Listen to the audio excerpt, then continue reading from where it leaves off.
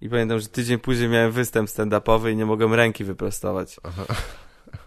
I myślałem, nie mogłeś robić odgrywania, że się masturbujesz. Nie.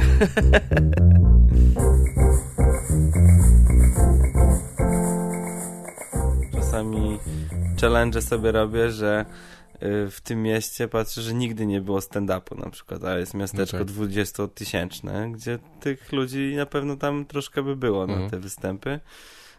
I wtedy szukam jakiegoś miejsca, żeby to zorganizować i często bywa tak, że dowiaduję się, że robię takie badanie środowiskowe, czy mam jakiegoś ziomka z danego miasta, czy jest jakiś lokal w ogóle, gdzie ludzie chodzą. Gdzie robisz na Facebooku, piszesz halo, szukam tego? No, tak wiesz co, czasami tak, bo łatwo można to znaleźć, nie wiem, jak wpiszesz na przykład nazwę miejscowości i jest grupa jakaś ludzi, którzy lubią tą miejscowość. Aha. I wtedy patrzę, kto z moich znajomych na przykład lubi tą miejscowość, bo no oczywiście, że nie wiem, kto gdzie z moich znajomych wszyscy mieszkają, mam chyba z 4000 znajomych. 4000? Na fejsie, no. To typowy social mediowy człowiek, ja tak. Ja nigdy tyle nie miałem. I wtedy patrzę, że na przykład to jest tam mieszka w danej miejscowości i podpytuję, czy jest jakiś lokal w tej miejscowości. I on na przykład czasami mówi, że nie ma. To wtedy uderzam do Domu Kultury w danej miejscowości. A tam nigdy nie było stand-upu i jak proponuję, żeby zrobić wieczór stand-upowy, to albo dostaję dużą cenę zaporową, jakąś taką za wynajem sali, która jest ryzykowna w tej miejscowości, w której nigdy nie było stand-upu. Albo oni mówią, że no to my zadzwonimy do pana za 3 miesiące. Ja mówię, no, że w tym miesiącu mam datę taką, jakbym chętnie zagrał. I tak to jest denerwujące jedno. No i drugie denerwująca rzecz to są ludzie, którzy niekoniecznie nie wiedzą, że przychodzą na przykład na stand-up, tylko ktoś ze znajomych dał im jakieś bilety albo zaprosił na ten wieczór, a oni postanowili też w ten wieczór uczcić swoje urodziny albo zrobić before 2 godziny przed i przychodzą no już na przykład nawaleni trochę na to wydarzenie i przeszkadzają i nam, i ludziom, którzy zapłacili za bilety. To są dwie najbardziej denerwujące rzeczy tak naprawdę. Nie, to wy im przeszkadzacie, przecież oni mają urodziny. No tak. To wy akurat zorganizowaliście występ w ich urodzinę, więc ja nie wiem, z czym masz problem. Tak. A co się dzieje w takim Domu Kultury, w takim razie jak jest miasteczko, mówisz, do 20 tysięcy czy coś, to co tam jest na co dzień? Oni tacy są zajęci, że nie chcą zorganizować występu, czy po prostu coś nowego, to są niechętni? Mają swój kalendarz i swoje życie tak jakby wewnętrzne. Wewnętrzne, tak. Tak. I na przykład raz nie mówię o żadnych miejscowościach, żeby nikt nie czuł się tutaj urażony. Tak, na pewno nie zgadniemy, jakie to są miejscowości. Tak, już wtedy nigdy nie zrobimy tam stand-upu. A mam taką jakąś wewnętrzną misję, żeby oprócz dużych tych ośrodków, żeby jeździć od czasu do czasu do tych mniejszych miejscowości. To jest spoko, bo mamy przecież w Polsce kilkaset miast. Nie pamiętam teraz dokładnie ile, ale ty wiesz może? Nie wiem. Około 500 czy 600. Zaraz sprawdzimy może to. Ogólnie, w ogóle wszystkich miast, tak. To nie mam pojęcia. Ale tak popatrzyłem, że to tak gdzieś w 1/3 tylko się jakieś stand-upy odbywają, że tak naprawdę, a są też takie miejscowości dosyć duże, gdzie tej komedii nigdy nie było w ten sposób podawanej, że tam jakieś spektakle komediowe czy kabarety zajeżdżają do tych małych miejscowości, ale stand-up na przykład to mija, nie? To są strefy wolne od stand-upu, może nie chcą, oni sobie nie życzą. Stand-up 0%. No i w tych domach kultury no tam mają jakieś zajęcia, na przykład jakiś koncert miejscowego kogoś, jakiś koncert zespołu miejscowego, ludowego, z całym szacunkiem oczywiście do tych wszystkich twórców, tylko ja nic nie mówię. Tylko właśnie jak słyszę, że no nie, my w tym miesiącu to nie zrobimy stand-upu, bo mamy już 1 koncert zespołu dziecięcego i 1 zespół muzyczny jeszcze przyjeżdża, to nasi pracownicy już nie dadzą rady w tym miesiącu ogarnąć kolejnej imprezy. Tak. To mnie po prostu załamuje to kompletnie. I tak jak 10 lat w ogóle pracowałem w Domu Kultury i to w małej miejscowości. Co prawda Lidzbark Warmiński to ma 16 i coś tam tysięcy teraz. No to jest mała miejscowość, ale prężnie działająca od wielu lat. Tam robiliśmy bardzo dużo imprez. w każdym tygodniu były, nie wiem, po 2-3 imprezy minimum, plus do tego bardzo dużo zajęć i byliśmy mega zawsze otwarci na kolejne jakieś zespoły, które się zgłaszały, żeby zagrać.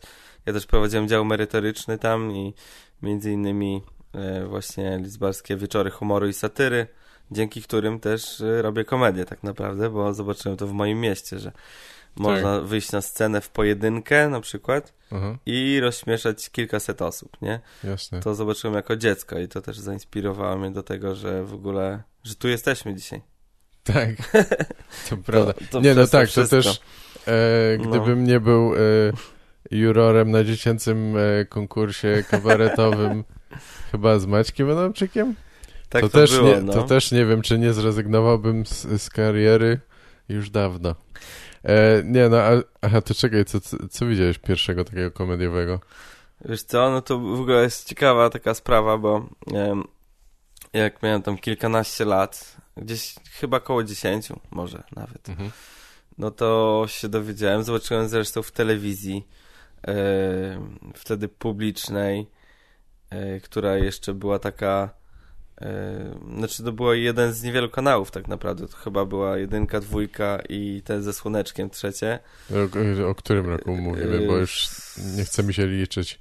No o jakimś 25 lat temu. Okej, dobra. Coś takiego. Tak. No to ja wtedy miałem z 10 lat.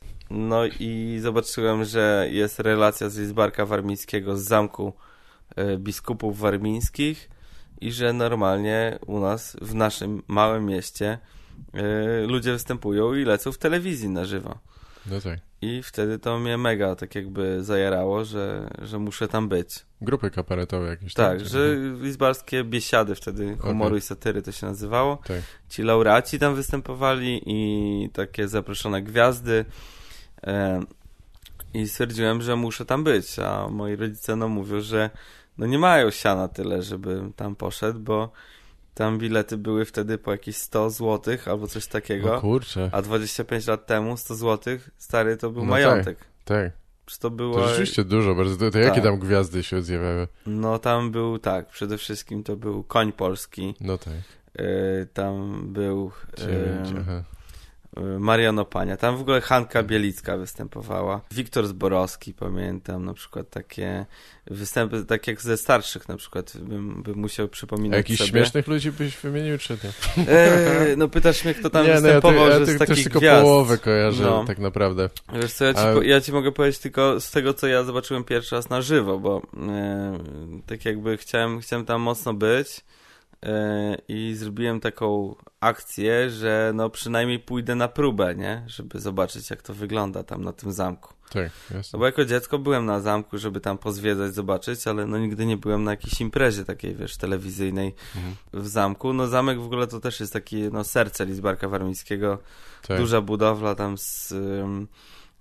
wybudowana przez Krzyżaków, ale to od razu biskupstwo warmińskie przejęło i od wieków to było siedziba biskupstwa warmińskiego, gdzie między innymi właśnie biskupem był Ignacy Krasicki, 28 lat mieszkał na zamku w Lidzbarku i też jego imienie, pod jego tak jakby imieniem jest ten festiwal w Lidzbarku się odbywa, pod imieniem poetów, księcia poetów polskich, który też tam mieszkał, także to wszystko tak jakby historycznie ma podstawę, żeby tam się odbywało, bo to twórca satyr, a tu wieczory humoru i satyry. Tak, z nadania, nobilitacji, tytułu takiego, tak? Od papieża dostali pozwolenie.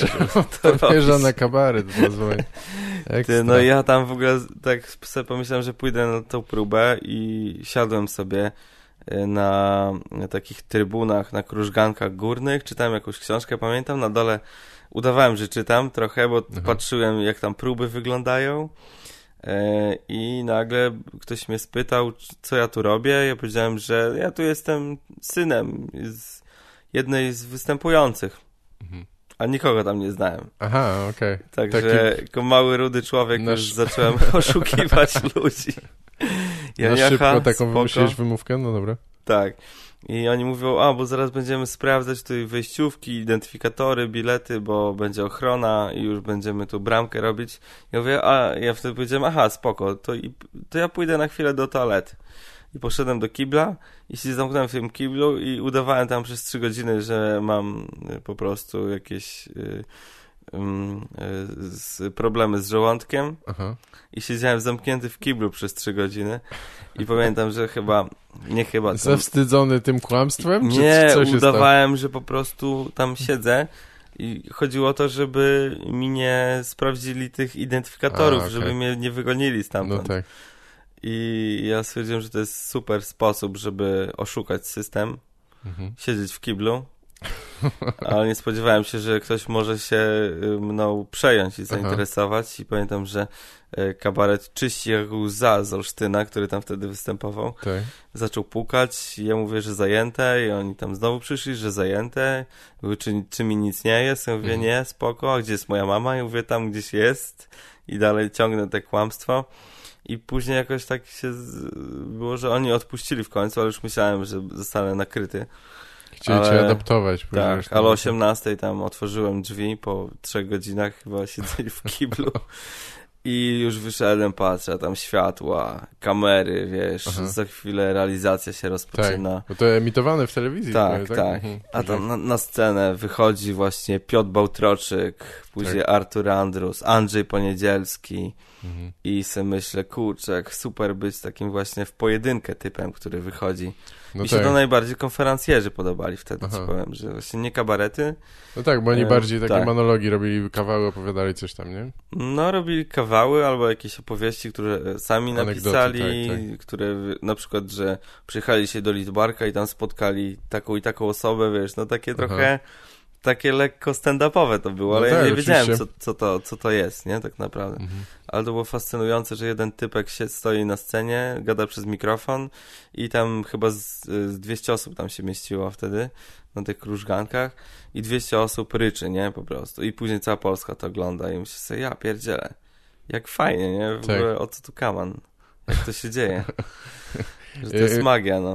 I miałeś okazję, w którym momencie miałeś okazję rozmawiać z tymi ludźmi, czy coś, bo zakładam, że później miałeś, tak? Ale dużo później? Znaczy, nie wiem, spotkałeś jakichś kabareciarzy, żeby zapytać ich o to, czy coś, czy nie było tak? Tak, wiesz co, ja pamiętam, że później też pocisnąłem na konkursy, gdzie ci właśnie młodsi kabareciarze brali udział w konkursach, żeby dostać się na ten finał, na ten zamek. Tak. No to tam między innymi poznałem Tomka Jachimka, czy Stefana Müllera. I oni też wtedy robili to indywidualnie, tak jakby, nie? Tak. Tomek Jachimek wtedy to chyba był pierwszy rok, gdzie robił monodram, taki komediowy, bo wcześniej był w kabarecie Strzały z Aurory. I Tomek Jachimek do dzisiaj wspomina, jak się gdzieś widzimy. Ostatnio w zeszłym roku grałem na jego scenie plenerowej i mnie zapowiadał i mówi, że no nie spodziewał się, że to dziecko, które kiedyś z nim przeprowadzało wywiad, bo ja tam robiłem taki wywiadzik do gazetki szkolnej z nim, które robiło wywiad, że będę go miał tutaj przyjemnie zapowiadać, coś tam, wiesz, mija 20 parę lat, nie, i sobie grałem na scenie właśnie Jachimka. No i to jest taka śmieszna historia, że gdzieś tam od obserwowania tych solistów kiedyś na tym festiwalu, później przez założenie też i swojej grupy kabaretowej, później przez pracę przy tym festiwalu jako wolontariusz, później 10 lat jako organizator tego festiwalu, gdzie tworzyłem też często cały program tego festiwalu, kontaktowałem się z artystami, robiłem promocję tego wszystkiego, że to tak dalej pójdzie, aż w końcu sam sobie będę solowo grał i już nie będę musiał nawet pracować na etacie, żeby... Nie było jakiejś takiej okazji, żeby to zatoczyło koło, że ty mogłeś potem powiedzieć jednemu z tych solistów, żeby wypierdalał? Nie, bo to miłe takie było, gdyby któryś powiedział, że tam przegonił uczeń mistrza albo coś, ale takie, że nie wiem. Tak, że wszyscy w kiblu siedzieli później, czekając na mój występ. Wiesz co, jakoś taki zawisny to nie byłem, nie jestem w tym, żeby też nikt ci nie zrobił udowodnić. Krzywdy, więc... Ale rok później też się wkradłem na ten zamek, tylko już nie zdążyłem na zamknięcie tych bramek ochroniarzy i musiałem po takim murze się wspinać. Ale że jestem z Lidzbarka, to wiedziałem wszędzie, gdzie są mury, gdzie można się wkraść do zamku ukradkiem i na drugi rok się wkradłem, A już na 3 byłem wolontariuszem. Już wtedy miałem plakietkę, że już tutaj mogę być. Na spokojnie. To nie wystarczyło się zgłosić, bo przecież nie musiałeś chyba. Wcześniej chyba byłem trochę też za młody jeszcze, żeby być wolontariuszem. A to kiedy widziałeś pierwszy taki stand-up deklarowany z nazwy? W sensie, że... Wydaje mi się, że to był taki podobny czas, bo mi się to zlewa mocno. Teraz bym musiał, wiesz, popatrzeć w karty historii. Tak. A ktoś to zapisuje? Mam nadzieję, że nie. Myślę, że niektóre rzeczy można odnaleźć. Na pewno można odnaleźć to, kiedy się zgłosił do konkursu kabaretowego w ramach Lizbarskich Wieczorów Humoru i Satyry Kacper Ruciński. No tak. To był taki mój pierwszy kontakt, chociaż z Kacprem się po raz pierwszy spotkaliśmy w Warszawie na eliminacjach do kabaretowych Mistrzostw Świata. Co? Było coś takiego? I oczywiście sami Polacy występowali, tak? Tak.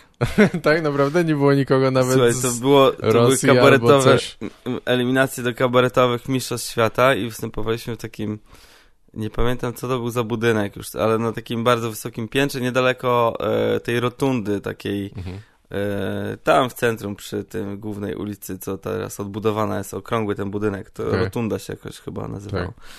To za tą rotundą był taki budynek i tam występowaliśmy na bardzo wysokim jakimś piętrze, pamiętam, w takiej małej dosyć salce, ale to chyba tam było. No to ważne, to sprawdź, może zróbmy pauzę i sprawdzimy, gdzie to... No. Nie, jebać tam. Ale na tych eliminacjach właśnie pamiętam, że był kabaret Inaczej, w którego w składzie był Mieszko Minkiewicz. Byłem ja z kabaretem wtedy Bez Szans. Tak. I był Kacper Ruciński. I tam się spotkaliśmy po raz pierwszy i my mieliśmy spoko bardzo występy, że kabaret Inaczej miał spoko występ i kabaret Bez Szans miał spoko występ, ale wyszedł Kacper Ruciński i rozpierdolił po prostu sytuację, nie? I tam było jeszcze tak, że na końcu były jakieś takie zadania od publiczności, że na jakiś zadany temat było czas zaimprowizować scenkę albo coś powiedzieć. Tak. No i Kacper tam wyszedł i powiedział taki improwizowany stand-up, no i on rozwalił, tak jakby i wygrał tę eliminację.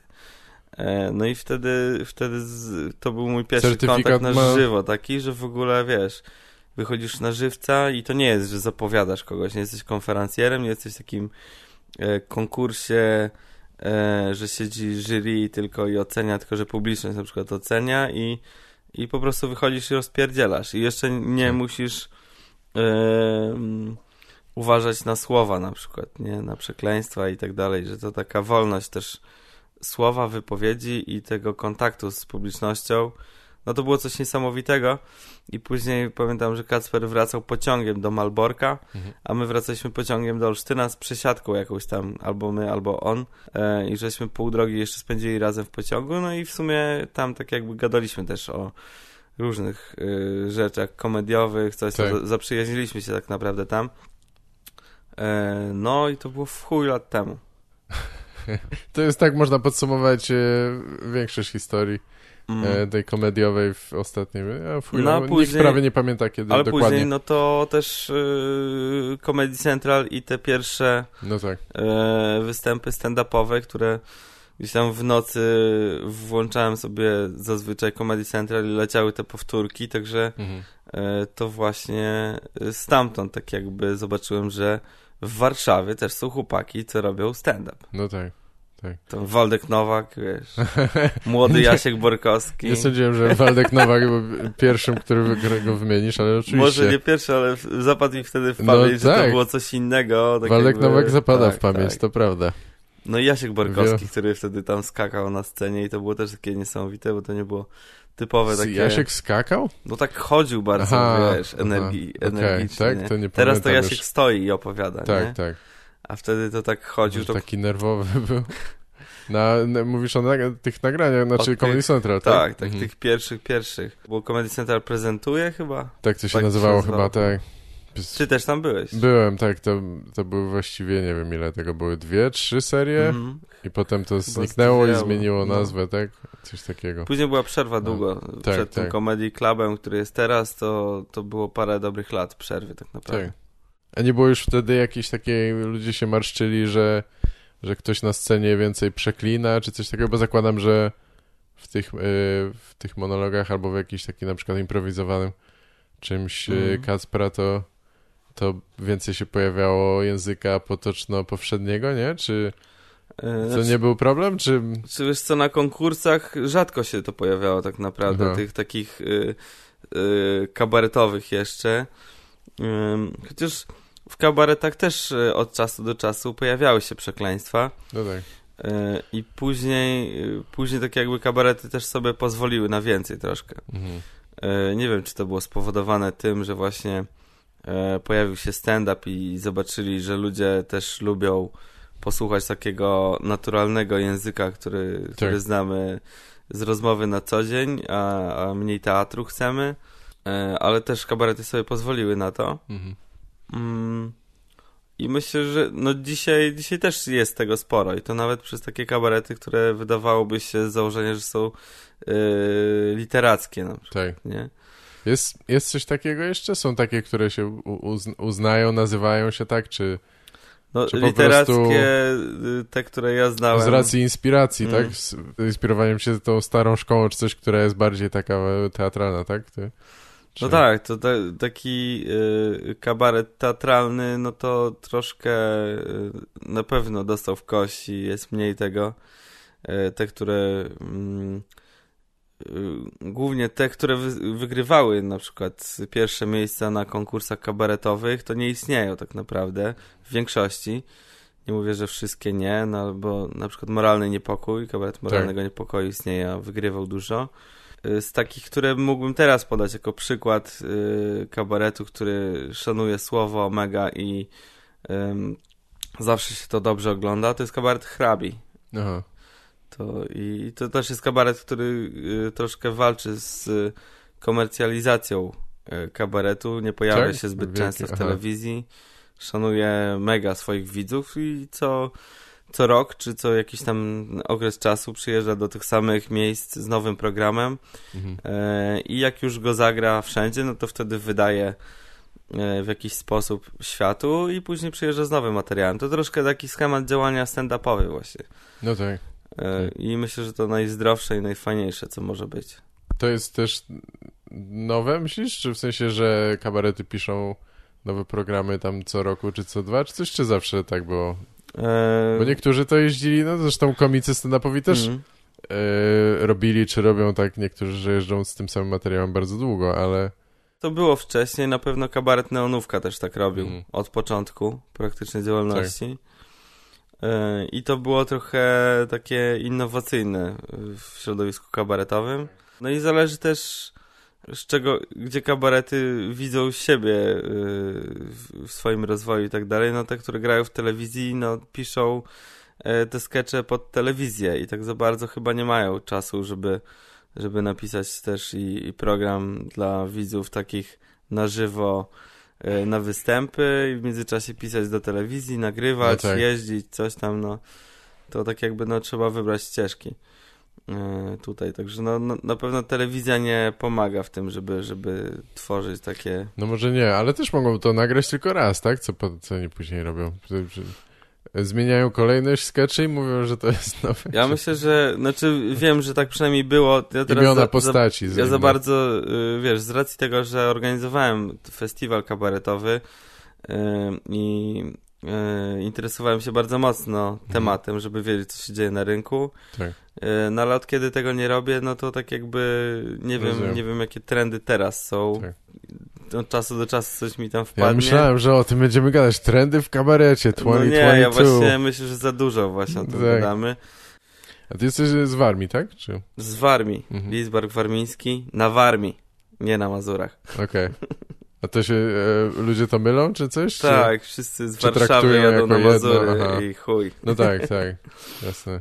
Jest jakaś taka różnica większa kulturowa, czy coś? Czy to bardziej chodzi o jakiś lokalny patriotyzm, czy coś takiego? Co, no to jest taki lokalny patriotyzm z jednej strony, z drugiej strony zawsze warmiacy i Mazurzy mieli troszkę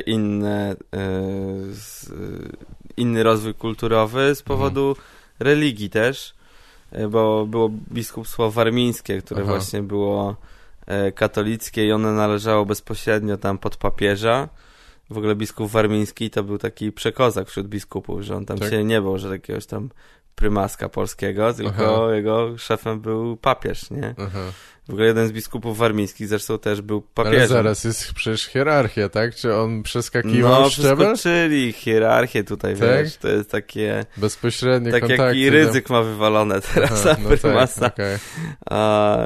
A papież musi się jakoś tam z nim liczyć, chociaż nawet go pewnie nie lubi i twierdzi, że to jest mafia, ale widzisz, ale żyje, bo ma wiernych. Bo to jest najważniejsze, żeby mieć publiczność. Wiarę ma, tak. Masz swoją publikę. Swoich fanów. To rządzisz, nie? No tak. No, a Mazurzy byli protestanccy z kolei. Także to też różniło się pod względem religijności. No i były ustanowione te granice Warmii, świętej Warmii tak zwanej. W ogóle też jak była likwidacja kapliczek przydrożnych, takich właśnie katolickich, no to żeby nie zniszczono tych kapliczek, to wszystkie zostały z całych Mazur zwiezione na tereny Warmii. Tak. A czy było coś takiego jak zorganizowana likwidacja tych kapliczek? Było coś takiego na Mazurach. Teraz nie chcę kłamać do końca, no ale wiem, że protestanci na przykład nie mają tak dużo symboli religijnych, czy to figurek, nie ma przecież tam obrazów świętych, nie ma podobieństw żadnych Boga ani jego synów różnych tam, nie? Więc te wszystkie wyobrażenia, no nie wiem co tam kto wierzy, nie? Tak. Więc te wszystkie wyobrażenia miały być zlikwidowane, więc a ci religijni ludzie, żeby uchronić się przed zniszczeniem, no to wywieźli je na Świętą Warmię, gdzie te czczenie obrazów boskich do dzisiaj istnieje. Tak, jest celebrowane. Tak jest. Czyli mówisz jedno słowo po prostu, że jakby pochodząc ze Świętej Warmii uważasz się za lepszego, tak? Czy to... Nie, wcale nie. Troszkę, wiesz co, my pilnujemy tak jakby nazewnictwa tego geograficznego. No jasne, tak. Mi bardziej zależy na historii jeszcze wcześniejszej niż chrześcijańska, gdzie były plemiona właśnie Warmów i siedziba, prawdopodobnie siedziba właśnie plemienia Warmów była w Lidzbarku Warmińskim, tam gdzie stoi zamek, ten, o którym mówiliśmy na początku. Tak. Więc to taki jakiś patriotyzm lokalny, ale wcale nie to, że jesteśmy lepsi od kogoś tam. Na innych terenach też były inne plemiona Prusów, bardzo fajne. Jedyni, kogo nienawidzę, to Krzyżacy, jebani. Bo nas tam zniszczyli Prusów. No. Bardzo aktualne, uprzedzenie, rozumiem.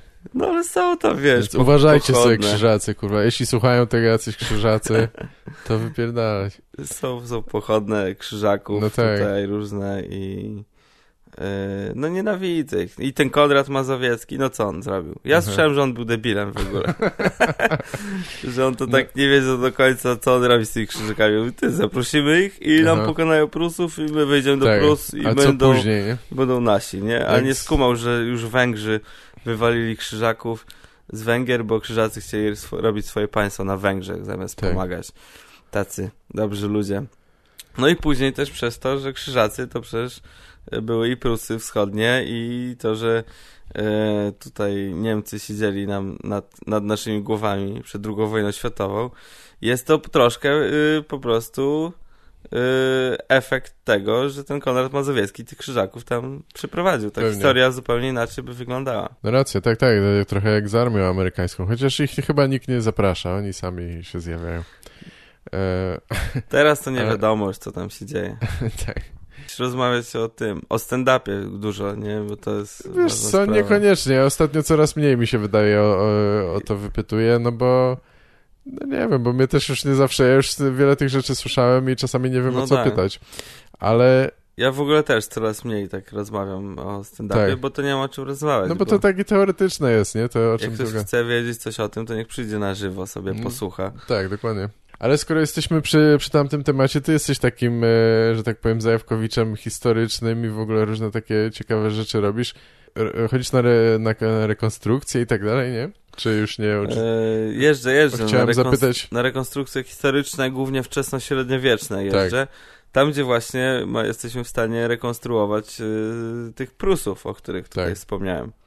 Także my taką cześć też oddajemy tamtym mieszkańcom naszych terenów, że próbujemy na podstawie znalezisk archeologicznych odtwarzać stroje, czy ozdoby, czy biżuterię.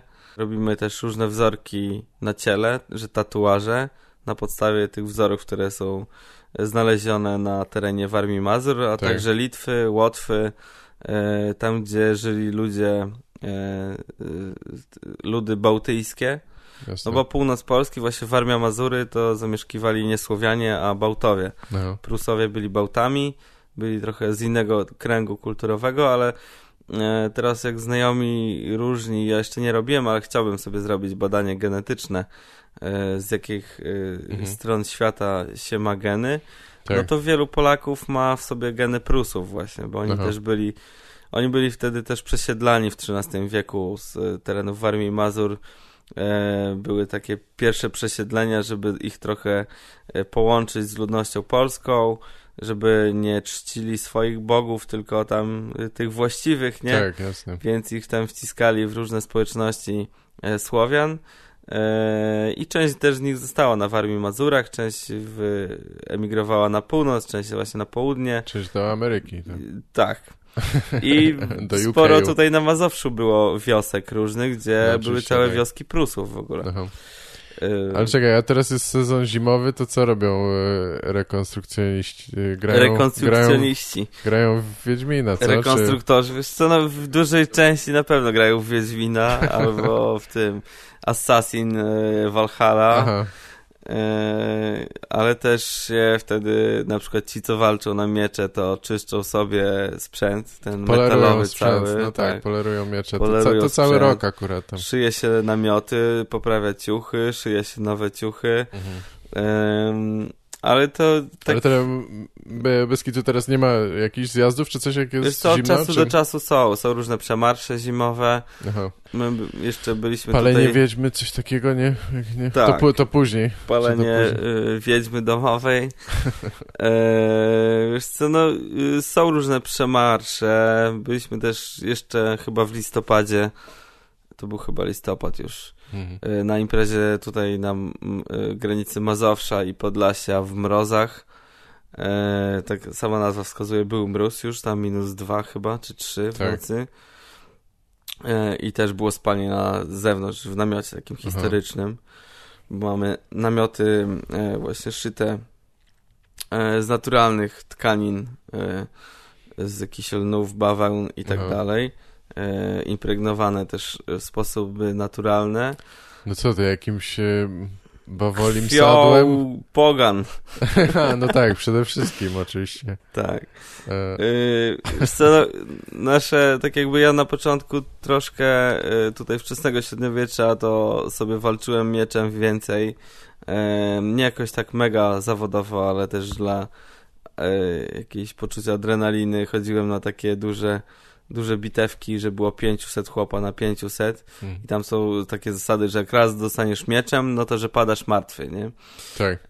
Jest taka zasada, no ale do tej pory jak nie dostaniesz, tak, to no idziesz, jest ściana tarcz i po prostu próbujesz trafić jakiegoś przeciwnika. Jak padniesz, to też przebiegną po tobie, po twojej głowie na przykład. Mi raz tak przebiegli po hełmie i mi wcisnęli nosal, także miałem zdarty nos cały. A wcześniej na przykład dostałem mieczem w łokieć, także prawie łokieć mi obcięli. I później miałem całą siną rękę, w takiej, wiesz, krwiaka miałem na całej ręce. No tak. I pamiętam, że tydzień później miałem występ stand-upowy i nie mogłem ręki wyprostować. Aha. I musiałem mogłeś robić odgrywania, że się masturbujesz, przejebane. Nie mogłem nic odgrywać. No tak. No i tam, a teraz tak jakby głównie przez to, że moja dziewczyna jest dosyć znaną i w środowisku i ogólnie też w świecie tatuatorskim, tatuatorką taką robiącą głównie handpokiem, czyli tą metodą ręczną taką bez użycia prądu. tatuaże i też mnie nauczyła 3 lata temu tatuować niechcąco, zresztą z nudów się nauczyłem. I jeździmy teraz na rekonstrukcje historyczne, mamy cały taki obóz historyczny, mamy swoich ludzi, tam część z nich też walczy. Dołączyła też do nas taka para muzyków, dosyć też znanych ze sceny folkowej, zespołu Shannon między innymi. Oni też sobie pogrywają właśnie na instrumentach historycznych. Mamy swojego kucharza i całym takim bandem po prostu jeździmy po rekonstrukcjach historycznych. Nie tylko w Polsce. Razem? Tak. Wszyscy macie jakieś tam? Mamy busiki, samochody. I nie tylko w Polsce, bo i też na Litwę, do Szwecji, do Niemiec. Mamy też tam zaproszenia właśnie na takie różne festiwale. I sobie jeździmy, chillujemy, palimy ognisko, śpiewamy sobie piosenki i tatuujemy się nawzajem nad rzeką na skórach baranich. Także taka sytuacja. To jest... nie ściga was jakiś ten... Sanepid, czy jak to się nazywa? Nikt się tym nie interesuje. W X wieku nie było sanepidu. No wielu rzeczy nie było, a my robimy archeologię eksperymentalną. To jest rytuał. Rozumiem, okej. Bo też palimy przy robieniu tatuażu kadzidełka, mamy posążki boskie, także to wszystko jest rytualne. Podnoszą stawkę od razu o 20%. Oczywiście. Bo to... no właśnie, bo ty mówiłeś, że ty jesteś teraz w Warszawie i tatuowałeś coś, tak? Wczoraj tatuowałem, ale to jest gościnnie u kogoś w studiu, czy... Tak, mamy takiego guest spota tutaj w Cafein Tattoo. Tam jeździmy od kilku lat właśnie z moją Żanetą. Ona jest historical tattoo, a ja mam w ogóle ksywę tatuatorską też, moje alter ego, to jest Pan Gwiazdka, a za granicą Mr. Star. Ej, Star. No to tak, dobrze, a tatuujemy. też... Wczoraj tatuowałem Krzysztofa Szczapę w ogóle, takiego też tutaj działającego w stand-upie. A, tak. Tam, gdzie ma scenę w Bar Bazar. Robiłem mu taką gwiazdkę z takimi kropeczkami na łokciu całym i żeśmy tam 3 godziny spędzili. Tak, łokieć tatuowałem wczoraj. Handpokiem też, oczywiście. No tak, właśnie, ty też nie używasz maszynki? Czy nie, ja w ogóle nie używam, moja dziewczyna używa czasami maszyny, jak ma duże na przykład całe plecy do zrobienia i ktoś nie ma dużo czasu, no to wtedy maszynę wyciąga, ale głównie tatuuję handpokiem, a ja tylko handpokiem, no. Rozmawiasz dużo z klientami? W sensie jest jakiś taki, nawiązuje się jakaś więź, czy niekoniecznie? To zależy, kto przyjdzie. Tak, często. Ja w ogóle też taki, nazwali to, że robię tatuaż rozweselający, więc ja też trochę opowiadam o jakichś różnych sytuacjach, trochę gdzieś tam czasami testuję żarty. Tak, no jasne. Tak. No i w stand-upie też mówię o tatuowaniu. Zaczynam pomału, tam sobie chyba w kolejnym programie zrobię troszkę więcej o tym, no bo to też ciekawa taka sprawa bardzo i nie ma jakiegoś tak komika, chociaż spotkałem jednego tutaj na open micu dobrego człowieka, który tatuuje, no ale to i tak czy siak jest nisza, że komik, który robi tatuaże, to raczej w świecie się nie zdarza. No tak, to jest w ogóle dość niskie szanse. Prędzej ludzie mają tatuaże, a żeby się tym zajmować, to nie. No ja się tym zająłem tak przypadkowo, bo tak naprawdę nie miałbym czasu, żeby zawodowo oprócz stand-upu teraz zacząć sobie drugą branżę rozwijać i wcale też tego nie traktuję w ten sposób. Robię raczej te tatuaże, które robię, są wyjątkowe, takie rytualne właśnie troszkę. Też każdy z moich tatuaży ma swój numerek, bo to są gwiazdki, bo ogólnie się zaczęło Pan Gwiazdka zaczął się od tego, że byliśmy na imprezie historycznej w Torgelow w Niemczech, na północy. Tam Niemcy w ogóle mają taki skansen historyczny. I to nie German odtwarzają tam, tylko Słowian połapskich, czyli takich Słowian, którzy tam mieszkali, wyspa Rugia między innymi i tak dalej. I tam właśnie ten obszar północno-wschodni Niemiec jest w Torgelow właśnie taki super skansen i my tam mamy od wielu lat taką wiatkę, pod którą właśnie tatuujemy. To jest nasza wiatka tatuatorska. Tam jak jesteśmy, to wszyscy tatuażyści w czasie imprezy, takiego festynu w jednym miejscu po prostu się spotykają i robimy taki historyczny konwent tatuaży tak naprawdę. I... Dużo jest takich osób? W sensie tych tatuujących podobnych? Takich tatuujących historycznie, na przykład historycznie i metodami ręcznymi i w czasie rekonstrukcji historycznej, to na każdej rekonstrukcji, nie wiem, no znajdzie się tam z 6 osób na przykład, czy na wyspie Wolin, jak jesteśmy na festiwalu Sławianych Wikingów, no to czasami bywało tak, że no jak było 2500 uczestników, to był największy festiwal w ogóle, też wczesnośredniowieczny i jeden z większych w ogóle na świecie festiwalów historycznych. No to było, nie wiem, może z 10 tatuatorów. A w tym roku mamy też za zadanie tak jakby stworzyć taką przestrzeń wspólną do tatuowania właśnie w czasie tego festiwalu. No i ściągamy też paru dobrych tatuażystów z zagranicy. Tam będą tatuażyści z Hiszpanii, a też chyba z Niemiec, teraz dokładnie nie wiem, to moja dziewczyna się tym zajmuje, tak.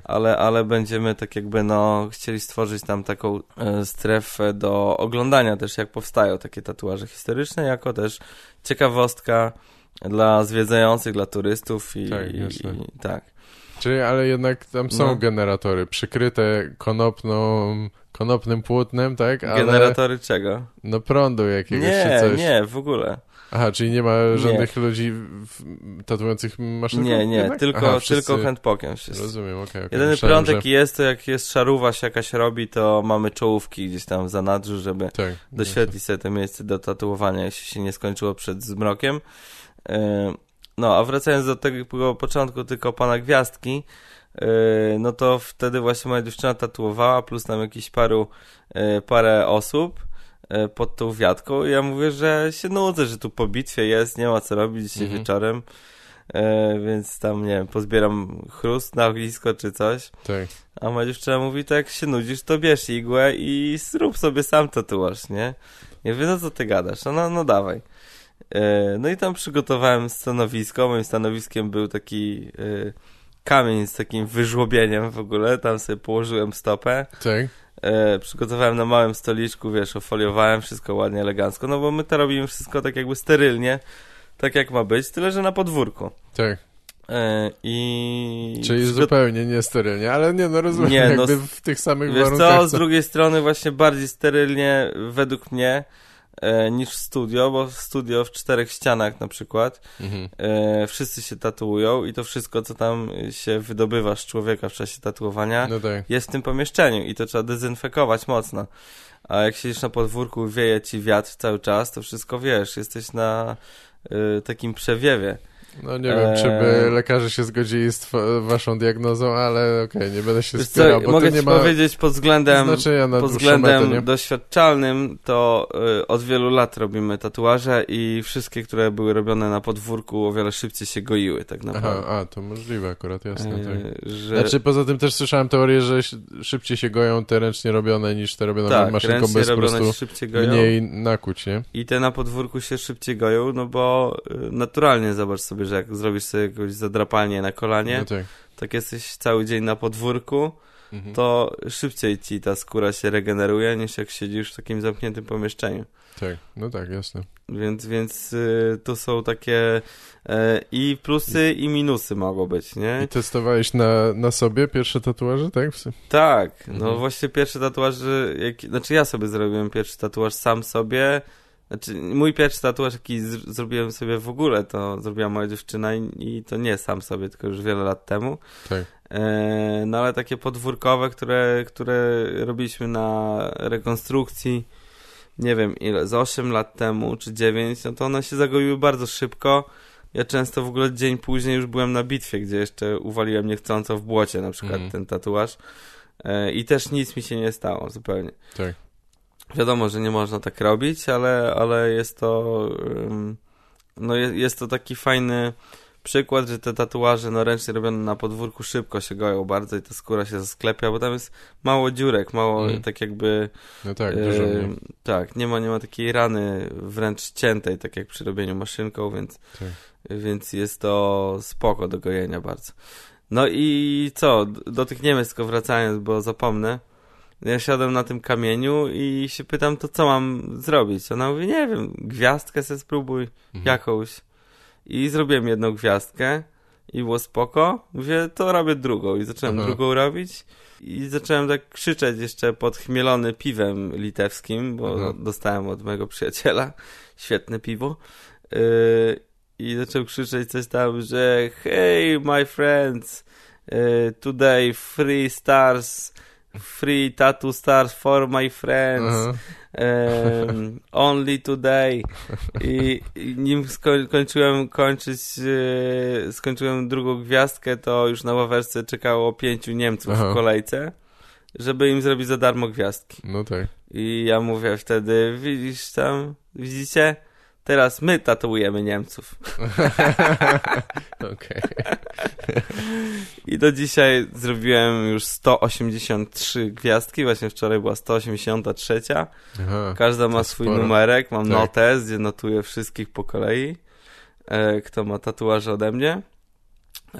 No i już od tej pory też to nie są tylko gwiazdki małe, tylko już takie projekty dosyć duże, że jest gwiazdka w środku, a naokoło jest jakiś wzór, więc już zrobiłem jakieś i 2 przedramiona całe i klatę i takie rozwinięte po prostu wzory dosyć duże już mi się zdarzają.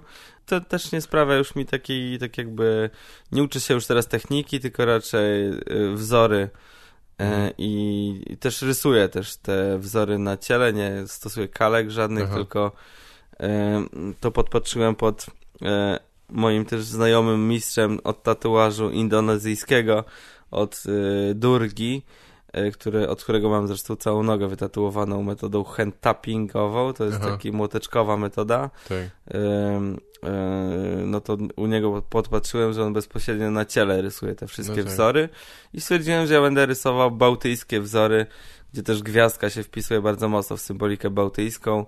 Bałtyjskie wzory właśnie tworzone z głowy na ciele danego klienta i są wariaci, którzy się zgadzają na to do tej pory prawie 200 osób, także w 3 lata, więc to jest też taki spoko rzecz, no ale i głównie robię to na rekonstrukcjach historycznych, ale zdarza się też, że w studio tatuażu, tak jak wczoraj, czy też w naszej pracowni w Olsztynie, którą mamy, to też wykonuję te tatuaże tak jakby w zamkniętej przestrzeni, ale nawet wtedy, jak jest przestrzeń do tego, to rozkładam se koce skóry i siedzę w pomieszczeniu, ale na glebie. I jest to wtedy klimatyczne właśnie. Tak wygodnie ci jest, tak? Przecież po jakimś nawet na krześle normalnym czy coś po jakimś czasie, jak dłużej tatuujesz, to zaczynają boleć plecy, wszystko, nie? No ale na ziemi to mogę i sobie siedzieć i mogę się położyć na brzuchu i sobie tatuować. I wiesz, zmieniać pozycję i w pozycji do medytowania se posiedzieć. No tak.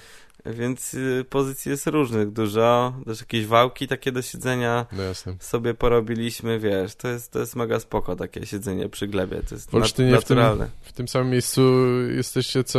Nad jeziorem, tak. W loftach koszarowych. Tak. Tam mamy takie atelier. Macie tam jeszcze jakichś innych tatuatorów w tym studiu? Czy zmieniają się? Czy też macie tam guest spoty, czy nie? Wiesz co, nie, tak nie mamy trochę czasu na guest spotowanie ludzi, bo cały czas jesteśmy w podróży tak naprawdę. Tak jak ci mówiłem, że byłem teraz w chacie 6 dni i jeździłem po prostu z miasta do miasta. Rozumiem. Są jeszcze inni tatuatorzy, no ale to też każdy tak jakby ma swoje grono ludzi, którzy do nich przychodzą po konkretne tatuaże. Nie mamy żadnego shopu, wiesz, z tatuażami, tylko po prostu jest to praca artystyczna. Tak. I to też są ludzie, którzy jeżdżą też po świecie sobie tatuować w różnych miejscach, także jest to też pewnego rodzaju styl życia. Mi to się łączy ze stand-upem spoko dosyć, bo też jeździmy sobie potatuować i ja na przykład gdzieś występuję w danym mieście w tym samym czasie. No tak, to fajne. I teraz na przykład byliśmy w Szwecji i w Danii w ten sposób, że moja dziewczyna tylko tatuowała, ja nie brałem tam sprzętu do tatuowania, ale jeszcze zawinęliśmy się tam z Bartkiem Zalewskim i występowaliśmy właśnie w Sztokholmie i w Kopenhadze. No ale ja też uczony doświadczeniem angielskim i wcześniejszymi innymi postanowiłem poszukać tam klubów komediowych, które po prostu można wynająć pod imprezę polską dla mieszkających tam Polaków. No i występowaliśmy właśnie w 2 klubach komediowych. W jednym i w drugim mieście. I tam na co dzień jest po szwedzku komedia, tak? Czy po angielsku po szwedzku też? I po angielsku oni tam robią na przykład w Sztokholmie. Akurat tam występowaliśmy w klubie, gdzie głównie jest impro. Aha. No ale fajna taka salka na 50 parę miejsc, kameralna, mieliśmy tam komplecik i w Kopenhadze byliśmy w takim teater play się nazywało to. Aha. To też takie miejsce, gdzie jest i impro, i stand-up, i po kilka imprez dziennie, 2 sale i tam mieliśmy też około 70 osób też w takiej kameralnej salce, bardzo przyjemne miejsce i będziemy też wracać na pewno tam i z nowymi programami i może w tym roku jeszcze mi się uda przynajmniej do Kopenhagi kogoś jeszcze tam podesłać, bo ludzie są tam spragnieni. A ciekawa sprawa, bo w ogóle z Zalewem jak występowaliśmy, to był pierwszy stand-up po polsku w Danii ever. Aha. Nie było w Danii nigdy wcześniej stand-upu. Tak, jakoś nie słyszałem nawet, żeby ktoś tam się wybierał zazwyczaj prędzej. Tak. Szwecja może jeszcze tak, albo... Jeszcze tam parę występów w Niemczech było, na pewno w Anglii, no tak. w Szwecja, Norwegia, no ale w Danii nigdy nie było. To też niewiarygodne, że do tej pory przez te powiedzmy 10 lat prężnego działania stand-upu w Polsce, że nikt nie wpadł na pomysł, żeby tam pojechać. Chociaż z drugiej strony rozumiem, dlaczego może, że to się nie udało. Może by to się udało tylko w jakimś takim, w jakiejś świetlicy zorganizować czy coś, ponieważ w Danii jest taka sama liczba komików jak w Polsce, a państwo jest o wiele mniejsze. Mhm. I tam obłożenie tych klubów komediowych jest ogromne. Aha, czyli oni dziennie mają po bardzo dużo imprez i ci komicy no tak jakby mają o wiele mniej przestrzeni do realizowania się. My to mamy tak naprawdę wielki kraj i tak jak mówiłem, że tych miast jest kilkaset i w chuj domów kultury, gdzie można jeszcze coś zorganizować. A tam no jest to malutkie, no. Jesteś w Kopenhadze, za 2 godziny już jesteś na promie do Niemiec, nie? A w drugą stronę jesteś 30 minut i w Szwecji. Tak. To jest niesamowite, że to jest takie małe. Też nie każdy chce występować dla 70 osób nawet, czy coś, ale nie mam pojęcia nawet ile jest tam Polaków. Nigdy się nie zastanawiałem. Jest około chyba 30 000 tam w Kopenhadze i w okolicach, także jest to takie miasteczko. Przyznają się do tego?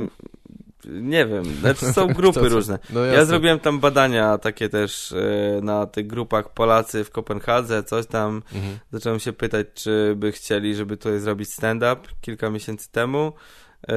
No i zaczęli pisać, że spoko, tylko właśnie był problem z miejscem.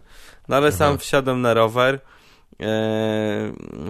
rower i pojeździłem po tych klubach komediowych, znalazłem jaki jest, wiesz, odwiedziłem parę i się okazało, że od miejsca, gdzie mamy takie tak jakby znajomych dobrych, u których możemy nocować, no to 800 metrów obok jest klub komediowy, który w ogóle jakiś tam parę miesięcy wcześniej zrobił grecki wieczór stand-upu. I mówił, to spoko, na greckim był sold out, to tam i polski możemy zrobić. No tak.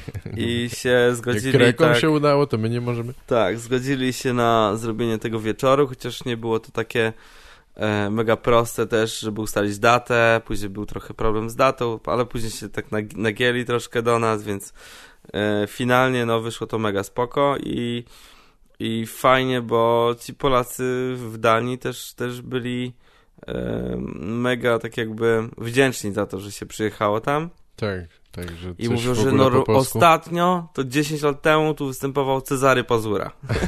Okej. A słuchaj, ja trochę jestem ciekaw, bo nie zapytałem cię o życie wcześniejsze poza tymi kabaretami. Gdzie ty chodziłeś do szkoły, czy gdzie studiowałeś? No, to do szkoły to Lidzbark Warmiński, tak. Chodziłem sobie do szkoły podstawowej, później do gimnazjum, a później mama mi kazała pójść do technikum żywienia i gospodarstwa domowego. Aha. Bo żeby zawód w ręku, tak? Nie, tak. Było... I to szkoła była, gdzie też co prawda na innych specjalnościach, ale gdzie też moi bracia się uczyli, więc już tak jakby nauczyciele znali moje nazwisko. Aha. To dobrze czy źle? No dobrze, bo mój jeden z braci był najlepszy w szkole, najlepszym uczniem w szkole. I później okazało się, że ja też jestem najlepszym uczniem. No dobra, bo chciałem powiedzieć, że to wysoki próg. No, ale dałem radę. No dobra. Nawet miałem stypendium prezesa Rady Ministrów. Miałeś ściągi z krojenia tam czegoś takiego? No nie, jakoś musiałem Co, miałeś stypendium prezesa Rady Ministrów? Tak, czyli premiera. Tak, no inaczej mówiąc. Pamiętam, że za pół roku to tyle dostałem na przykład, że co pół roku dostawałem stypendium. No. Że mogłem kupić sobie aparat fotograficzny cyfrowy po pół roku tego stypendium. I to było z 1500 zł. No tak. Człowieku. Ja nie wiedziałem, co się dzieje. A jakie tam były przedmioty? Jakie zajęcia mieliście? Mieliśmy na przykład obsługę klienta, czyli jasne, tak. Kelnerowanie. Tak, czyli mówienie, że nie ma czegoś i krzyczenie na tego... Nie, no właśnie petenta. Te wszystkie zasady takie, wiesz, tak. Grzeczności, oczywiście. Metody podawania, z której strony podchodzisz, żeby widelec położyć i tak dalej. Też mieliśmy zajęcia praktyczne z technologii żywności. Bo jak wygonić bezdomnego, jak pozbyć się niechcianych klientów? Nie ma takich rzeczy właśnie. Kurczę, to bardzo przydatne chyba w dzisiejszym Tam też były, to też były tak jakby specjalność hotelarstwo i turystyka, czyli też mieliśmy tak jakby sposób urządzania na przykład hoteli, czy zakładów gastronomicznych, restauracji, tak. Obsługę ruchu turystycznego, no takie wiesz, te rzeczy, które na Warmii i Mazurach są przydatną wiedzą, no bo to jest miejsce turystyczne, więc no tak, kierunek jak najbardziej spoko do tego terenu i też mnie sporo fajnych rzeczy nauczył. No, ja też tak jakby do dzisiaj gotuję i lubię gotować. Tyle, że od kiedy mieszkam ze swoją dziewczyną, to gotuję tylko wegetariańsko. Aha. Nie robię nic z mięsa. Tak. Chociaż na mieście jak jestem, to mięso zjem w jakiejś restauracji od czasu do czasu. No ale w chacie nie trzymałem w ogóle mięsa, tak jakby. I to nie jest jakieś tam nagięcie się, czy jest mi ciężko, a nawet jest mi z tego powodu bardzo przyjemnie i spoko. Pewnie. No, bo trzymanie mięsnych rzeczy w chacie trochę mnie przeraża w tym momencie. Bym nie chciał na przykład, żeby w lodówie była jakaś kiełba, no bo to wszystko tak jakby przenika. Tak. To zresztą też na technologii żywności mieliśmy też przechowywanie żywności i przechowywanie mięsa jest najcięższą rzeczą, żeby to nie przenikało do innych potraw jakichś czy produktów. No ale co przenikało? Znaczy mówisz teraz mówię o nawet się po prostu, nie, tak? o zapachu nawet. Aha, wiesz, o no zapachu. Tak, no dobra, jasne. Nie, no tak, dla prawdziwego wegetarianina takiego, który w ogóle nie trawi mięsa z jakiegoś powodu, to jest to rzeczywiście problem, gdzie dostajesz to samo danie tylko z wyjętym mięsem na tej samej patelni albo coś tak, ale... No, to jaka jest twoja popisowa potrawa? Czym się specjalizujesz? Wiesz co, to się zmienia w zależności od okresu. Teraz to robię takie zupy dobre, wiesz? Tak? Mam zupowy czas i robię super wywary warzywne bez kostki żadnej tam rosołowej, roślinnej czy innej. To co używasz poza włoszczyzną? Wiesz co, używam warzyw różnego typu, z których też niektóre traktuję jak przyprawę. No tak. Czy to na przykład, nie wiem, 2 ząbki czosnku czy coś, no to traktuję to jako przyprawę, a nie jako wkład, tak jakby w treść tej zupy. Stosuję różne przyprawy, tylko też takie, które jak najmniej wpływają na pracę wątroby. To też jest ważne, żeby tych mieszanek takich przyprawowych jak najmniej stosować, a prawdziwe zioła, czy też jeśli chodzi o zasolenie, no to też można sobie tą kwasowość i zasolenie na przykład danej zupy wyregulować bardziej, na przykład sokiem z kiszonych ogórków niż garścią soli, nie? Trochę soli daję, ale na przykład wolę takim czymś zakwasić, czy na przykład zakwaszam też cytryną zupy, nie? Tak. Albo jeszcze kimchi, które też robi mój sąsiad, jest super twórcą kimchi now to się nazywa, taki wytwórca regionalny. Aha, sprzedaje. Tak, też jeździ na różne targi regionalne. Na Warmii i Mazurach w ogóle mamy super dostęp do różnych takich świeżych produktów produkowanych, naturalnie, w gospodarstwach. Mieszkamy też z 300 metrów od targowiska miejskiego, ale takiego jeszcze starego typu, gdzie przyjeżdżają normalnie starsze panie ze wsi, przywożą swoje produkty ze swojego ogródka, jeszcze uwalone w błocie, wiesz. I to jest super w ogóle. I jak pójdziemy na takie zakupy tam na targowisko i później z tego zrobię właśnie taką zupkę, którą jeszcze traktujemy już po ugotowaniu, jak taki warmiński ramen to nazywamy, więc dodajemy tam różne jeszcze już w talerzu dodatki, taką pastkę w ogóle z ostrych papryczek robi mój też znajomy, sam to wytwarza i też z tego targowiska te papryczki tam. Ładnie. No to na przykład doostrzam tym, dodajemy też parmezanu dla ubogich, czyli płatków drożdżowych. Tak. Czy nie jecie w ogóle zwierzęcych produktów żadnych? Czy... Jemy, wiesz co, ja troszkę więcej, moja dziewczyna mniej, ja lubię jeszcze jakieś serki pleśniowe, w ogóle też z tym miłośnikiem. No bo jajeczko na przykład do takiej zupy typu bardziej ramenowej, czy coś, nie? Wiesz co, ja od czasu do czasu coś tam dodam, nawet zamarynarujesz, zakładasz zamarynaruję marynarkę takie marynarkę, ubiorę je. Zamarynuję jajko? Zamarynuję jajko w jakimś sosie czy coś? W jakimś sosie sojowym na przykład, czy coś, nie? No i do tej zupki tam jeszcze czosnek niedźwiedzi, ten taki suchy. Tak. To też w dużych ilościach stosujemy. Wędzona papryka? Zauważyłem, że wędzona papryka jest bardzo często w wegetariańskich przepisach, ale to chyba dlatego, że ma taki jakiś wyrazisty właśnie smak. Wiesz co, czasami wędzoną paprykę też dodam, jak to jest jakaś czerwona zupa, że właśnie są tam pomidory, to troszkę podkręcę smak wędzoną papryką, no. Teraz się śmieję trochę, bo widziałem ostatnio komentarz Krzysztofa Sawczuka o tym, że pod podcastem Matka, że w końcu jakiś podcast, w którym rzeczywiście gadają o stand-upie, a nie o tym, co ktoś ostatnio zjadł, czy coś takiego. No ale może być. Mi to zupełnie nie przeszkadza i nawet czasami mnie właśnie ciekawi bardziej. No, tak się rozmarzyłem, troszkę zgłodniałem przez tą zupę. Tak, widzisz? No ja też już jest i do tego jeszcze grzaneczki takie. Grzaneczki podstawa, no tak. I to jest super. I to można jeść w ogóle. Częstujemy też tym sąsiadów albo gości taką zupką, albo ludzi, wiesz, którzy wpadają do nas właśnie sobie strzelić dziarkę i na zupę. I to mówią, ja pierdzielę, nie spodziewałem się, że przy okazji zjem taką najpyszniejszą zupę. No tak, nie? To bardzo swojsko, sympatycznie. Ja się staram wtedy, wiesz, jeszcze jak jest jakiś gość, to ta zupa jest jeszcze lepsza wtedy. Tak.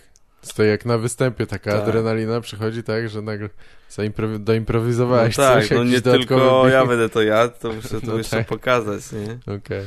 Więc taką zupę teraz jestem miłośnikiem tego i to są takie rzeczy, no naprawdę bardzo dobre. Tak. No dobra, jak się ludzie, którzy nie pojedli dzisiaj ślinią, jak tego słuchają, to może faktycznie powinniśmy jeszcze o czymś innym pogadać. A coś o tym stand-upie jednak... Coś jest, co chciałbyś powiedzieć? Masz ochotę? Jak w ogóle... Bo ty byłeś też świadkiem, jak wiele osób, tego, jak to się rozwija, czy coś? Masz jakieś obserwacje, wnioski po tym, co się zmieniło, czy co się działo przez ostatnie te 10 lat, czy nie? Jak się jest w tym w środku, to nie rozdrabniasz tak tych procesów. Nie widzi się ich tak od wewnątrz. Trochę tak, trochę... Ja właśnie między innymi też przegaduję teraz to na psychoterapii Tak? Że też nie do końca też może czuję się zawsze, że jestem w środku tego stand-upu, że to nie jest wcale tak, że mam jakieś mega duże poczucie, wiesz, tutaj wartości, że teraz to ja tam tworzę stand-up czy coś w tym stylu. Bardziej się staram się rozbawić ludzi i staram się ich zadowolić. I to jest takie... No jasne, tak, to każdy by chciał chyba. To jest najważniejsze w tym tak jakby procesie, w rozwoju. Też do końca przez wiele lat nie wiedziałem, co mam robić, a dopiero jak się skupi człowiek na swoim rozwoju i na tym, co chce ludziom przekazać, to ma to jakieś takie wymierne skutki, no i też przynosi szczęście tak naprawdę. No nie, no to fajnie, to bardzo roztropnie, ale myślałem, że będziesz napierdalał na kogoś albo coś narzekasz. Nie, no właśnie może... Że ktoś ci podjebał występ, bo nosi podobną czapkę ma albo okulary. Parę lat temu mógłbym tak może powiedzieć, ale teraz mam wywalone na to. Bardziej dojrzałym człowiekiem jesteś, no dobrze. No już tak, jak już masz tam prawie 35 lat, to już trochę nie ma co ryć sobie beretu jakimś nie wiadomo czym wymyślonym. Jasne. No, chociaż ludzie lubią takie jakieś niuanse, właśnie ploteczki, bo to podkręca różne rzeczy.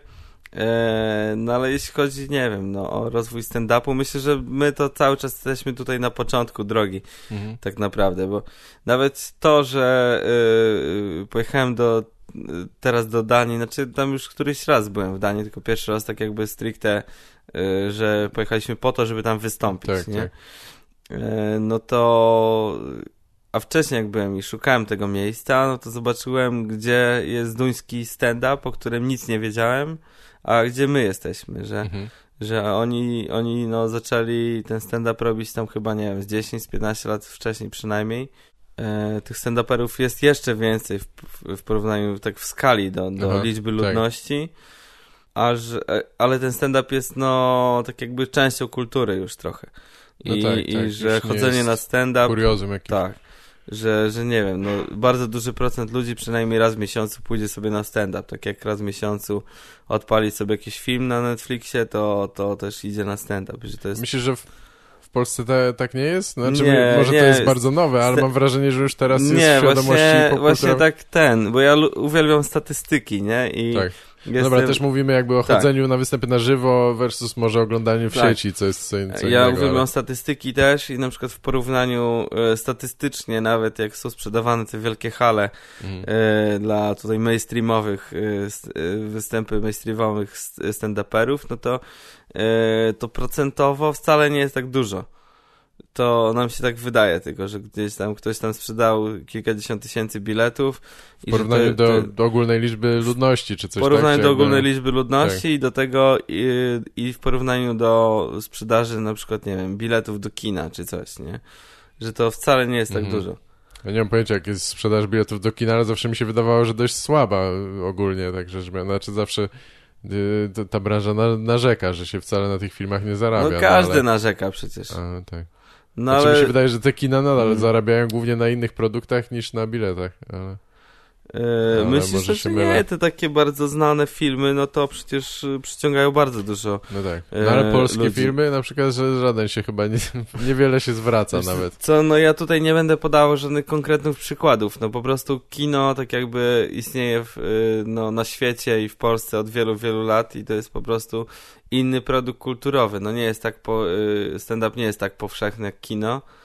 Masa ludzi po prostu jeszcze nie wie, o co chodzi w stand-upie.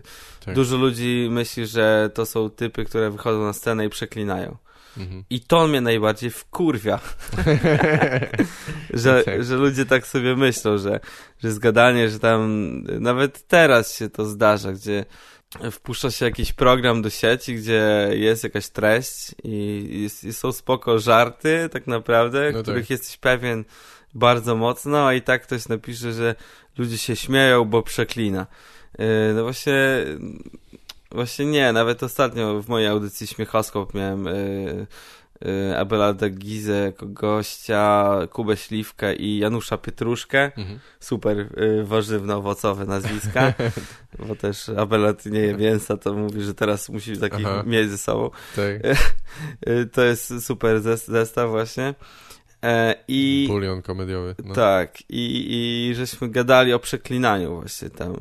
Mieliśmy takie wejście właśnie o tym przeklinaniu. To jest, moim zdaniem, to jest chyba taki dosyć ważny temat w stand-upie, żeby o tym rozmawiać i zwracać na to uwagę, że no jeśli nie ma żartów, no to same przekleństwa się nie obronią tak naprawdę. No to nie jest tak, że ktoś przeklina, jest śmieszny wtedy. No tak. Jeśli masz żart i dodasz do tego kurwę, no to jest coś śmieszne i to podkręca, nie? No ale jak ktoś się czepia tam, że w stand-upie no właśnie, że są same przekleństwa, no to tak naprawdę nie wie, o czym mówi zupełnie. No bo to jest bardzo takie powierzchowne postrzeganie tego, nie? I mi się wydaje, że to będzie zawsze, bo mam wrażenie, że może trochę inaczej to brzmi, ale że po angielsku ludzie, niektórzy mówią to samo, w sensie, że ta komedia... na przykład właśnie ta wulgarna, czy ta, która używa przekleństw, czy coś, czy pewnych tematów dotyka, jest jej więcej, jest tania, jest bardziej powszechnie lubiana, jest gorsza. Co też można by się spierać, że jakby no może rzeczywiście rozrywka, która jest dostępna dla wszystkich, w sensie nie ma tych przekleństw czy coś, może rzeczywiście to jest lepsze, nie wiem, Norm Macdonald z Seinfeldem gadali i obaj się zgadzali, że no rzeczywiście ta clean comedy, ta czysta, niewulgarna komedia jest lepsza w pewnym sensie, może, nie wiem, bo może jest trudniejsza, bo może trafia do większej liczby osób, ale chodzi mi o to, że wiesz, że zawsze są te komentarze i może zawsze będą, że po prostu ludzie mają tą taką alergiczną czy coś reakcję na pewne treści. Ja trochę tym ludziom nie ufam. Ludzie, którzy nie przeklinają w ogóle czy coś, tak bardzo reagujesz na to gwałtownie, nie? Ja myślę, że może w innej sferze życia coś naskrobałeś. To może się, komuś się to nie podoba, może to się łączy z jakimiś traumami z dzieciństwa, też, że nie wiem, ojciec był pijakiem i wyzywał cię od różnych tam. Tak. Więc może to dlatego komuś się to kojarzy tylko z patologią, no. A to wyraża bardzo dużo emocji, które tak naprawdę no żadne inne słowo nie wyrazi tego samego. Zresztą też w stand-upie zagranicznym wydaje mi się, że te słowa, przekleństwa i tak są dosyć często stosowane, ale one nie mają takiej mocy też w Polsce. Może tak, że tak. Nie wybrzmiewają tak bardzo. Tam powiesz fuck, shit i nikt tam nie robi z tego afery żadnej, a tutaj no jak powiesz tam ileś razy kurwa, to już ci rozpiszą, ile razy to powiedziałeś, nie? Tak. No to jest takie trochę... No ale chyba no mamy tutaj w naszej szerokości geograficznej coś takiego, żeby zwracać uwagę komuś, wytykać coś komuś cały czas. Tak. Bardziej gdzieś tam patrzymy nie na siebie, tylko na tych dookoła, żeby pokazać, że ktoś tam jest gorszy od nas i wtedy my się czujemy lepiej. No dokładnie, tak, żeby się oddzielić, że ty jakby, ponieważ nie używasz określonych słów, to jesteś bardziej kulturalny, bardziej inteligentny, bardziej coś tam, nie? Gdzie jakby no czasami jest wręcz przeciwnie. No ale... ci, co na pokaz są tacy kulturalni, tak, to najczęściej mają te najgorsze rzeczy pozamykane w beczkach w piwnicy. Dokładnie, to jest tak. Tak. Ci telewizyjni jacyś pastorzy, których później się znajduje z prostytutkami w hotelu, nie? A żona z dziećmi czekają w domu. No, nie a wiem, w Brukseli co było?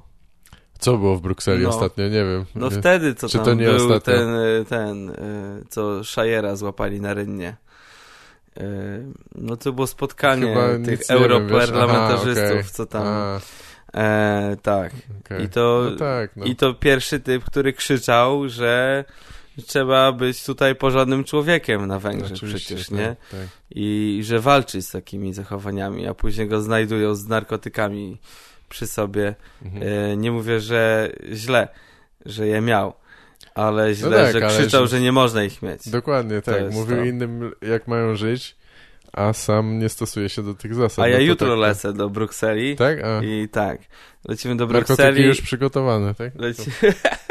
Lecimy do Brukseli i z Brukseli jedziemy pociągiem do Lille we Francji na konwent tatuażu międzynarodowy taki, gdzie będziemy robić taki etniczny zakątek właśnie w strojach historycznych, tak jakbyśmy byli w obozie wczesnośredniowiecznym, tylko że będziemy w centrum hali takiej w ogóle, gdzie będzie mnóstwo tatuażystów razem z Durgą z Indonezji właśnie robimy w trójkę tam taki przestrzeń etniczną. No, ale mamy właśnie tą przesiadkę i parę godzin wolnych w Brukseli i jedyne miejsce, które chcemy odwiedzić, to właśnie Rynna, po której uciekał Shire z tej imprezy. To jest niesamowite, że w ogóle tą jumpę tam, jak ktoś Państwu nie wie, o co chodzi, to niech sobie doczyta. To zorganizował wnuk typa, który piekł kremówki papieskie. Tak? No co ty? Tak. Aż takie połączenie jest ekstra. No tak. To wszystko zorganizował Polak z Wadowic. Ciągle jest hipokryzja jest wszędzie, ale w niektórych miejscach najbardziej boli, nie? Jak ten Boris Johnson, który wyszły, no to już dość dawno, tak, ale wyszły zdjęcia z jakichś tam imprez w szczycie pandemii czy coś, gdzie oni wszyscy się spotykali i w ogóle co tam się nie działo. No, to tak właśnie fajnie, że mówisz, że czegoś nie możesz robić, a później, że jak mówisz, nie przeklinajcie w stand-upie, a później idziesz do domu i do dziecka, tam ty kurwo mało. No właśnie, nie? Tak. To ja myślę, że ci ludzie, którzy mówią, żeby nie przeklinać, to że to są, tak robią. Myślę, że niektórzy tak. Albo w jakiś inny sposób, no jakoś trzeba dać upust tym frustracjom, emocjom czasami, więc może w inny sposób, no. Nie wiem. No, ja cię, Gaweł, przepraszam, że ja tutaj tyle gadam, że nie daję tobie się wypowiedzieć. Ale dobrze, a przecież to... Ale my się 3 lata chyba umawialiśmy, że ja tu przyjdę do ciebie. No nie wiem, czy aż tyle, ale możliwe, że to 2,5 na pewno. Tak. Bo ostatnie 2 lata z kawałkiem to mi bardzo szybko zleciały. Mi się cały czas wydaje, że coś było niedawno, a okazuje się, że to było rok temu, czy coś. No mamy w marcu teraz 2 lata już pandemii przecież samej. No tak. To tyle będzie. W ogóle ktoś do mnie napisał, bo wrzuciłem ten program Może Być na YouTube'a. Jak ktoś nie widział, to zapraszam. No jasne. Bo bardzo tam dobre to jest. Są przekleństwa, ale treść też jest. Treść też. I to w kościele nagrywane. Są też inne słowa, tak. Po ewangelickim. No właśnie. Po ewangelickim, tak, w kościele. A funkcjonującym takim jeszcze? Nie, to jest funkcjonujący w tej formie. On w ogóle po wojnie już nie funkcjonował, od kiedy z naszych terenów wynieśli się potomkowie krzyżaków. Nie, z szacunkiem tam. Spoko ludzie pewnie też byli. Tak. Wśród krzyżaków też byli spoko. Wśród tych, którzy mieszkali tu przed wojną tam. Znaczy tam na Warmii, bo to na Warmii było, w Barczewie nagrywaliśmy to. No to w takim kościółku w ogóle z XIX wieku oni później zrobili tam magazyn, muzeum wojewódzkiego i właśnie kilka lat temu dopiero i w ogóle tam porobili jakieś piętra, coś tam. Muzeum Kuby Wojewódzkiego? Co nie, tam, kurwa, jakieś po prostu donoszenie na policję? Muzeum... Nie wiem. Tak.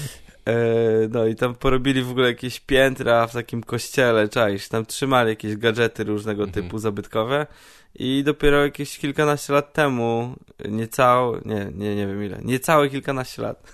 Tak. Od 3 do 12. Jakiś taki projekt właśnie był europejski, żeby to oczyścić, tak jakby przywrócić wygląd tego budynku sakralnego kiedyś, ale on został odsakralniony już i jest tam taka sala konferencyjna, takie miejsce też uroczystych sesji Rady Miasta. Należy to pod Dom Kultury, nazywa się Europejski Skarbiec Kultury. Są podkrywane właśnie różne tam freski, malowidła, pokazane jak to właśnie wyglądał ten budynek przed wojną. No i jest taki, wiesz, jest ołtarz na podniesieniu, naturalna scena. W tle cudowne rysuneczki, naturalna scenografia. No ja to kiedyś odwiedziłem z 5 lat temu, albo 6. Miałem tam po prostu przyjemność przebywać, zapamiętałem to miejsce i tak szukałem jakiegoś specjalnego miejsca, żeby nagrać coś. I jakoś tak wyszło, że się spotkaliśmy z Bartkiem Zaleskim, który mówi, że też ma jakieś tam 30 minut do nagrania. Ja mówię, że mam cały program, się zmówiliśmy.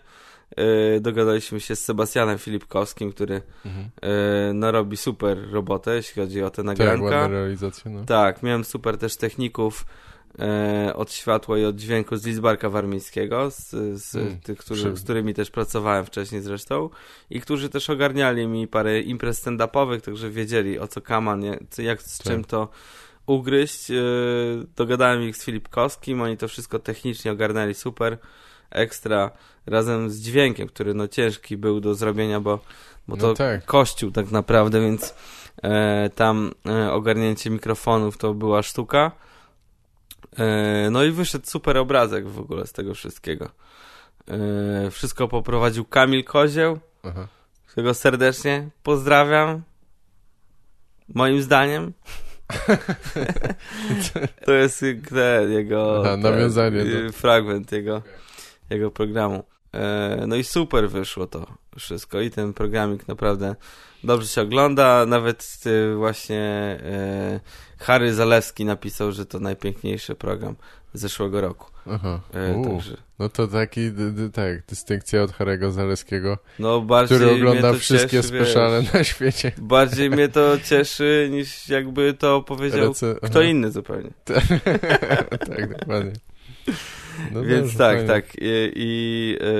I tak trafiliśmy do kościoła tamtego. W ogóle jeszcze przed nagraniem miałem ze sobą z Grecji kadzidełko. Jeszcze zakadziłem cały ten kościół w kadzidle, więc jak ludzie tam wchodzili, to mieli mieszane uczucia. Tak. Ale się dobrze bawili w ogóle i super. Właśnie przez ten pogłos to tam było z 80 osób, a brzmi jak było z 200, nie? Ale mieliśmy tyle miejsc, wszystko tam się tak jakby zapełniło. Ale nie było nieswojo przez to, że to kościół? Ludzie są właśnie oswojeni może z tą przestrzenią, bo tam się inne rzeczy... Nie, ludzie byli z całego województwa przyjechali na nasz występ.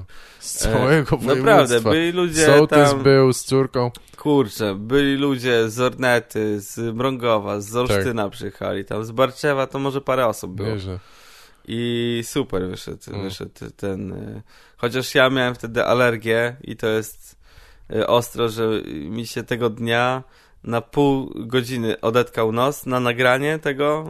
Jak wszedłem na scenę, to mi się nos odetkał i tak pod koniec już mi się zatykał. Jak tam państwo się dobrze przysłuchają, to pod koniec już gadam tak przez nos, ale przez to, że była taka przestrzeń tam, to wszystko tak jakby wybrzmiewało dobrze. Tak jakbym był zdrowy, a miałem najgorszą alergię w chuj ever. W ogóle. Tak, naprawdę? Rano miałem czerwone oczy, nie mogłem oddychać w ogóle przez nos. Mam pyłki jakieś czy coś, tak? Jesienią mam na roztocza i kurze różne tam i grzyby i coś tam. Także była to ciężka przeprawa, ale tutaj z pomocą pani od manikierzystki i wsparciem duchowym. Robiła ci paznokcie? Nie. Makijażystki. Tak. Makijażystki powiedziałem. Bo nie wiem, może to widać, trzymasz mikrofon, to w sumie paznokcie też ważne, nie pomyślałem. Zrobiłem paznokcie i wszystko wyszło zajebiście. I tam w ogóle też pierwszy raz piłem gorącą kawę na scenie, to jest niesamowite. Z kubka, na którym jest diabeł i to jest z festiwalu Buszojara z Węgier, przyszedłem taki kubek z diabłem i na scenie piłem gorącą kawę, tutaj jeszcze dymi się z tego kubeczka, wiesz, ja tam to nie, to bo chciałem powiedzieć, że to opatrzność Boża, że ci dobrze poszedł występ, ale w takim razie to bezczeszczenie przestrzeni świętej. Ale nikt się nie przywalił w ogóle do tego. Myślałem, że w ogóle będą jakieś komentarze takie, że wiesz, co ten Rudy tam odpierdziela, jak to można na ołtarzu, że będę musiał tłumaczyć ludziom, nie, że kontrowersja jakaś będzie w Polsce. Gorsze rzeczy się dzieją w kościołach. Więc patrzę, a tam nic, po prostu nic. Ludzie tak obejrzeli, napisali, że spoko, ktoś tam napisał, że do tego nawiązywałem, że po co tyle przeklina. No tak, zawsze jest jeden taki komentarz. Tak, ale to bardzo, bardzo sympatyczne wydarzenie i myślę sobie, że szukam kolejnego kościoła do kolejnego programu. Tak? Będziesz robił taką rutynę już?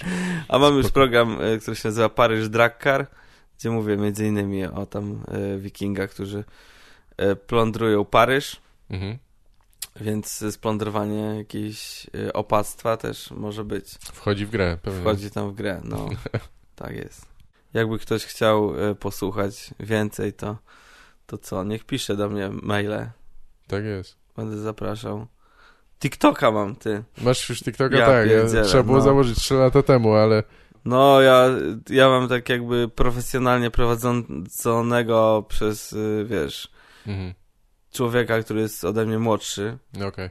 O tam sporo lat, więc on to umie. Tak, umie włączać I ci powiem, że to chyba działa w miarę tak trochę. Tak. To jest... Tam oglądają ludzie. No są tam ludzie, jest ja jestem tam w szoku. Tak. Ja myślałem, że tam są młodzi ludzie sami. Ostatnio gdzieś tam w grudniu grałem w Krakowie i moja koleżanka, taka gdzieś w okolicach mojego wieku też, ona mówi, że ona siedzi na TikToku, jak ma wolną chwilę. Ja mówię, jak to? Przecież co ty tam robisz? TikTok jest bardzo uzależniający. No. Jest strasznie uzależniający, bo ja wcześniej nie oglądałem tego w ogóle, a od kiedy mam takie działające prężnie konto, to przeglądam sobie tam, nie wiem, z 2-3 razy dziennie sobie włączę, żeby zobaczyć, co się dzieje u mnie. Jasne. I nagle się tak orientuję, że przez 10 minut oglądam jakiegoś typa, który zjadł świeczkę, kurwa, przed chwilą i za chwilę jakiś strażak śpiewa solo na drabinie, nie? I mówię, ja pierdzielę, ty, co ja robię, człowieku? No ale myślę, że to i tak jest o wiele lepsze niż oglądanie tureckich seriali na TVP. Być może.